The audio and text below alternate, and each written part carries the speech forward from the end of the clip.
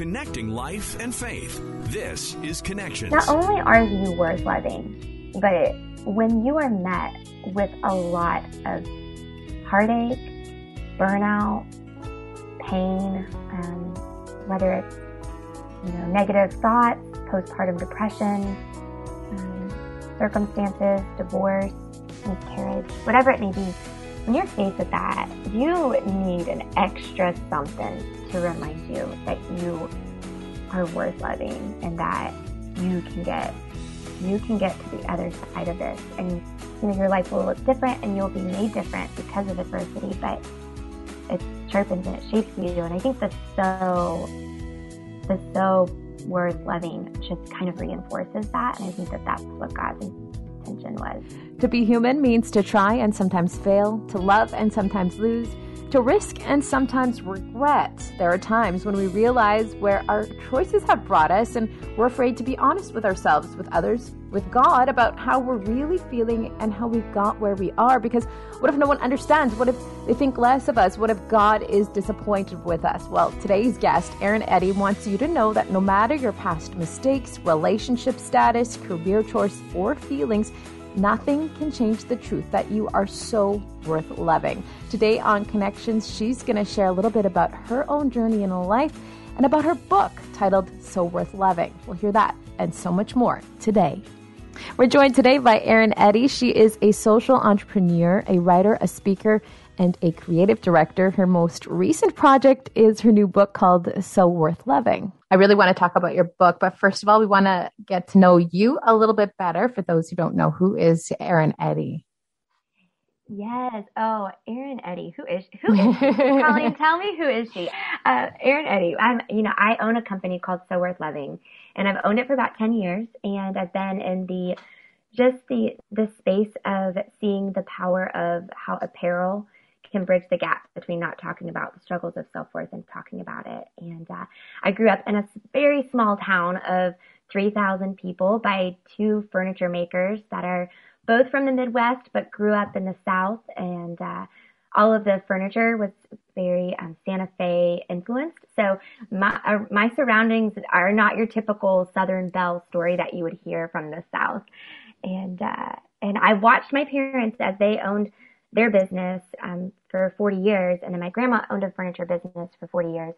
I watched what resiliency really looked like and pushing forward despite adversity and being impacted by things in your control that led to devastation and things out of your control that led to devastation. I kind of just watched my parents handle and go forward despite any of those things. And so that's probably what gave me a little bit of this entrepreneurial grit that I have, is observing that in my parents.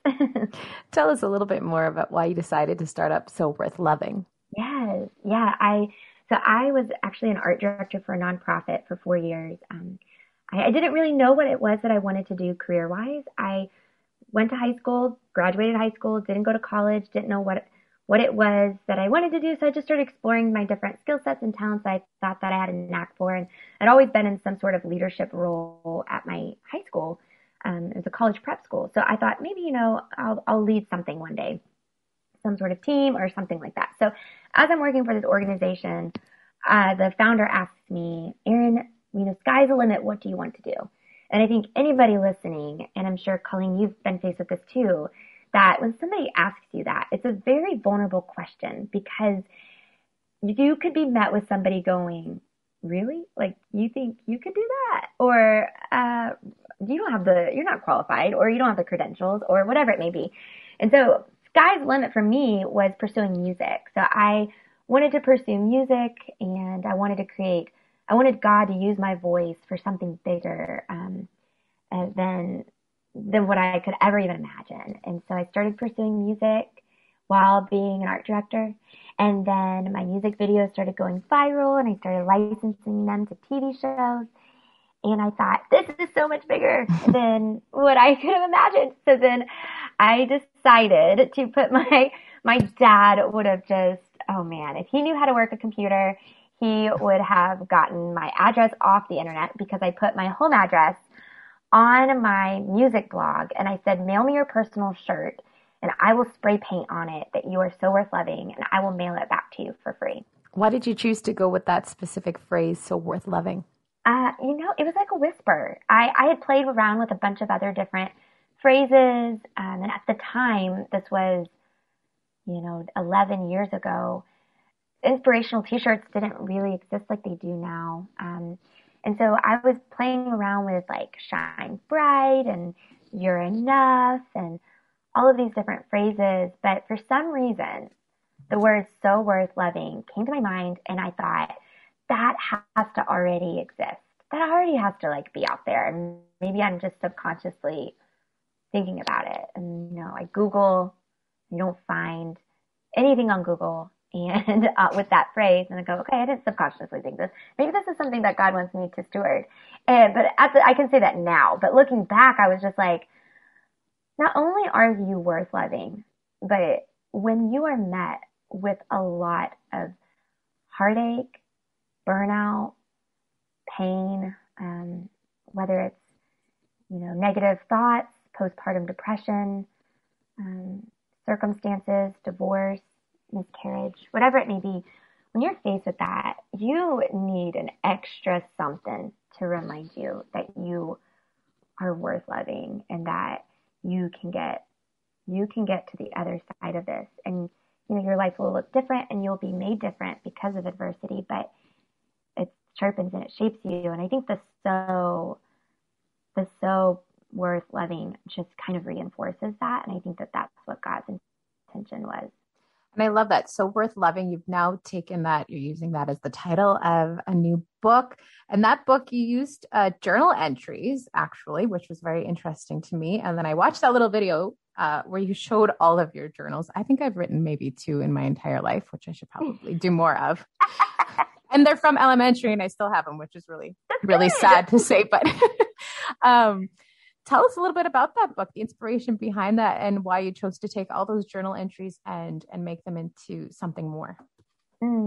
Yes. Well, first off, it's awesome that you have 2 journal entries from when you were young, because our thoughts are so interesting to look back on when we were younger.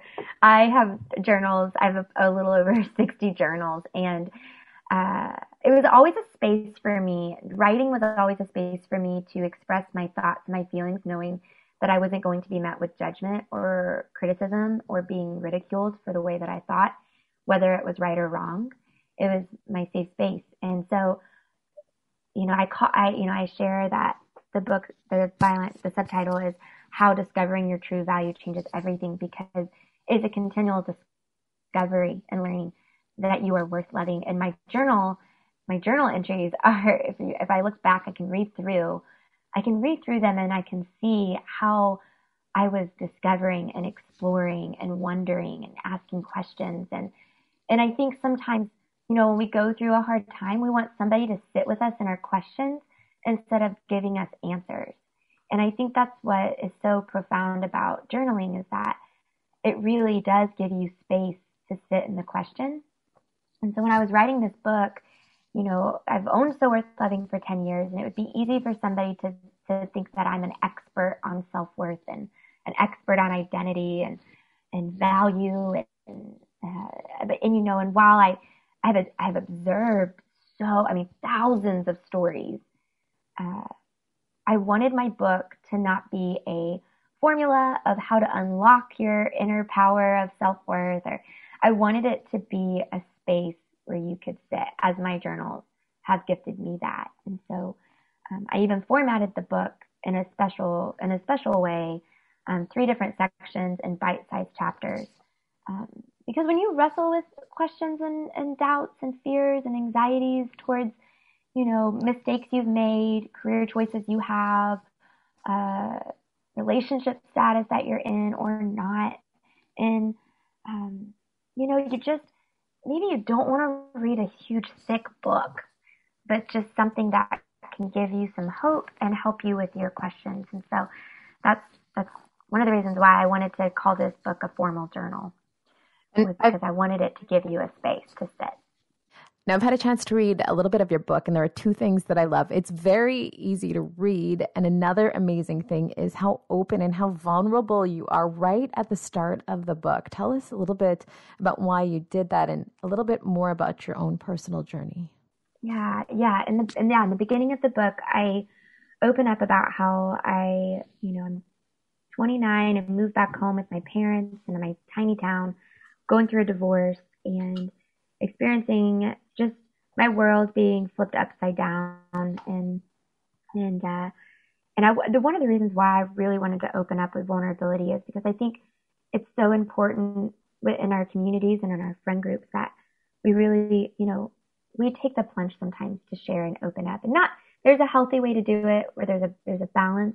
But if we maintain an image, we'll never experience, I believe, true healing that can take place when we're really vulnerable. And so my book starts off with me sharing the heartache of divorce, loss of community, and my questions with where was God in my story up to this point? Where is he? And in the book, I unpack a lot of my anger towards God. And I've always been brought up. No one has ever said this to me. I just assumed that I'm not ever allowed to be mad at God. And what I learned was after going through depression and going to therapy and learning more about depression as suppressed anger, and it all resulted into my anger towards God. And I didn't realize I could process my anger with him instead of be angry and not bring it to him. Now, Erin, while writing this book, what did you learn and what was it like for you to relive a lot of these vulnerable moments in your life? Colleen, that's such a great question. I felt like it was therapy, and I felt like this book was therapy again and again and again.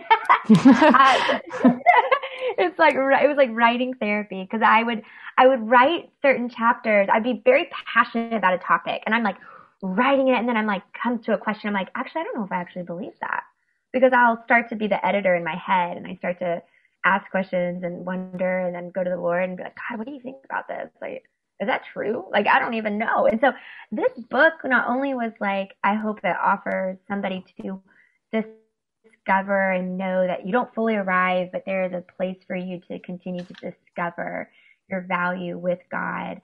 But it was also something that I experienced in writing it too. I experienced, oh my goodness, I had aha moments in writing it that I didn't know that I would have. And it's interesting, Colleen, because when I started So Worth Loving 10 years ago, I say that I accidentally started it because what went from spray painting t-shirts to an apparel company. We shipped to 50 states and 30 countries, and we've seen thousands of stories. I say I accidentally started it, but then I accidentally wrote this book because this book really was already written in my journals, and it was just God piecing it together in a more formal way. How has this book impacted your faith and your relationship with God? This book has healed so many areas in my life that I didn't know need healing. And one of the areas was me thinking that I had to do life in a performance-based mentality. If I do all these right things, if I look like this, sorry, my speaker just turned off. If I look like this, if I carry myself this way, if my bank account looks like this, I'm worthy of love. And I feel like I'm continually still reprogramming my mind to accepting God's unconditional love that he has for me. And writing this book just reinforced that truth, and knowing that he is not scared or insecure of anything that we have done or have gone through. And this book reminded me of that as I was writing it, because, you go through imposter syndrome, and you're like, who am I to write, who am I to think that I can write on this topic? Or, I'm 34, I'm young, I have so much more to learn. So why would I be positioned to write in this space? And so you go through, like, while you are processing your past stuff, you go through like current stuff and present and then future stuff. And again, God just continues to show me that just as Moses had a stutter, he just uses those that feel unqualified to do something through them. And I think this book is an example of that. What about our listeners out there that are listening going, you're successful, you're amazing, I can't do that still, even after hearing what you have to say and after reading your book? What would you say to them? Oh, I would tell them that, one, we need to define what is success. What's our metric of success?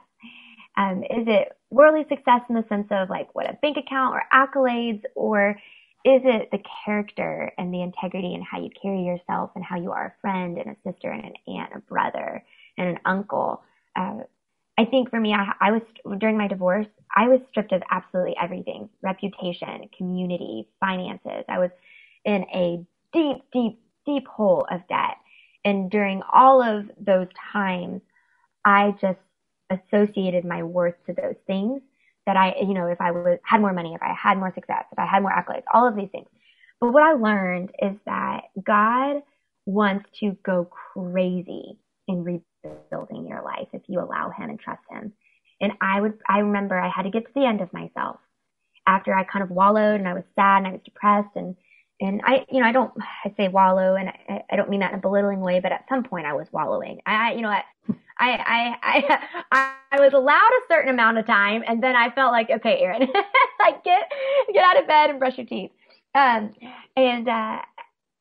just learned that God wants to redeem your life. And I said to him, Lord, if you really want all of this mess, all of this stuff, all these insecurities, you're going to have to really do the work, because I don't have a lot of energy or belief in myself.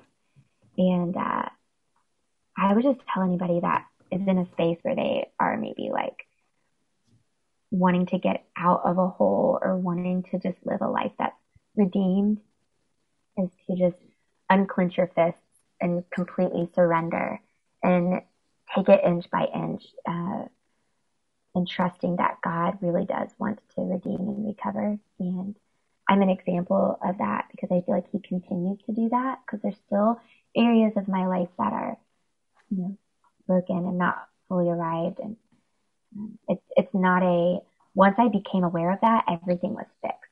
That did not happen.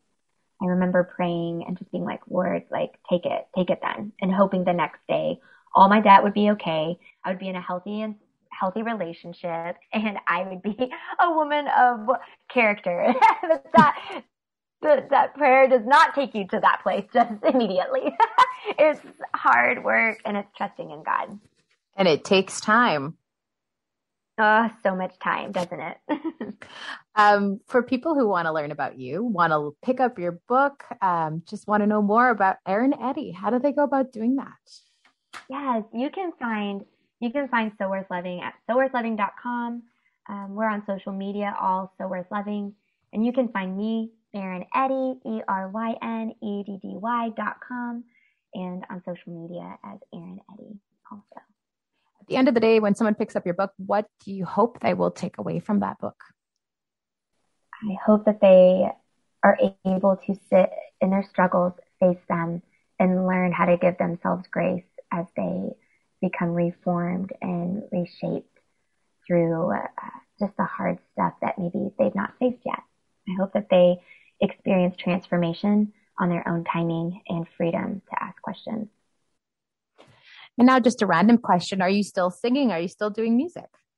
I am. I'm actually working on a very small EP that I hope to release in the fall. That kind of pairs with my book. I'm still doing music. I love it. It's deeply rooted in me. My grandfather was a musician, and my great grandfather was a musician, and my mom was a singer. So it just will always be there, whether it's for play or for profession. It will never leave. Well, since I'm talking to you, tell us a little bit more about this EP then. Yes. So this EP, I want it to be just a really stripped down, raw, just a raw, organic sound. I have a very soulful voice, and so I love to pair pop and acoustic with a little electronica in there with my soulful voice. And that's what I've done in the past. And so this EP will be a stripped down version of that. And it will just be raw songs on different areas of the book, different stories. Maybe I might elaborate on, there's one song that I have that I'm working on that it's just elaborating on a story of how something made me feel in the process of coming to an awareness that I don't have to strive for, and I don't have to perform to be worthy of love. And I just want to bring real conversation into book form, music form, any medium that allows me to do that. Thank you so much for joining us today. Thank you so much for having me. It was an honor. And thank you so much for joining us. Don't forget to subscribe and leave a review. We'll talk to you again on Connections.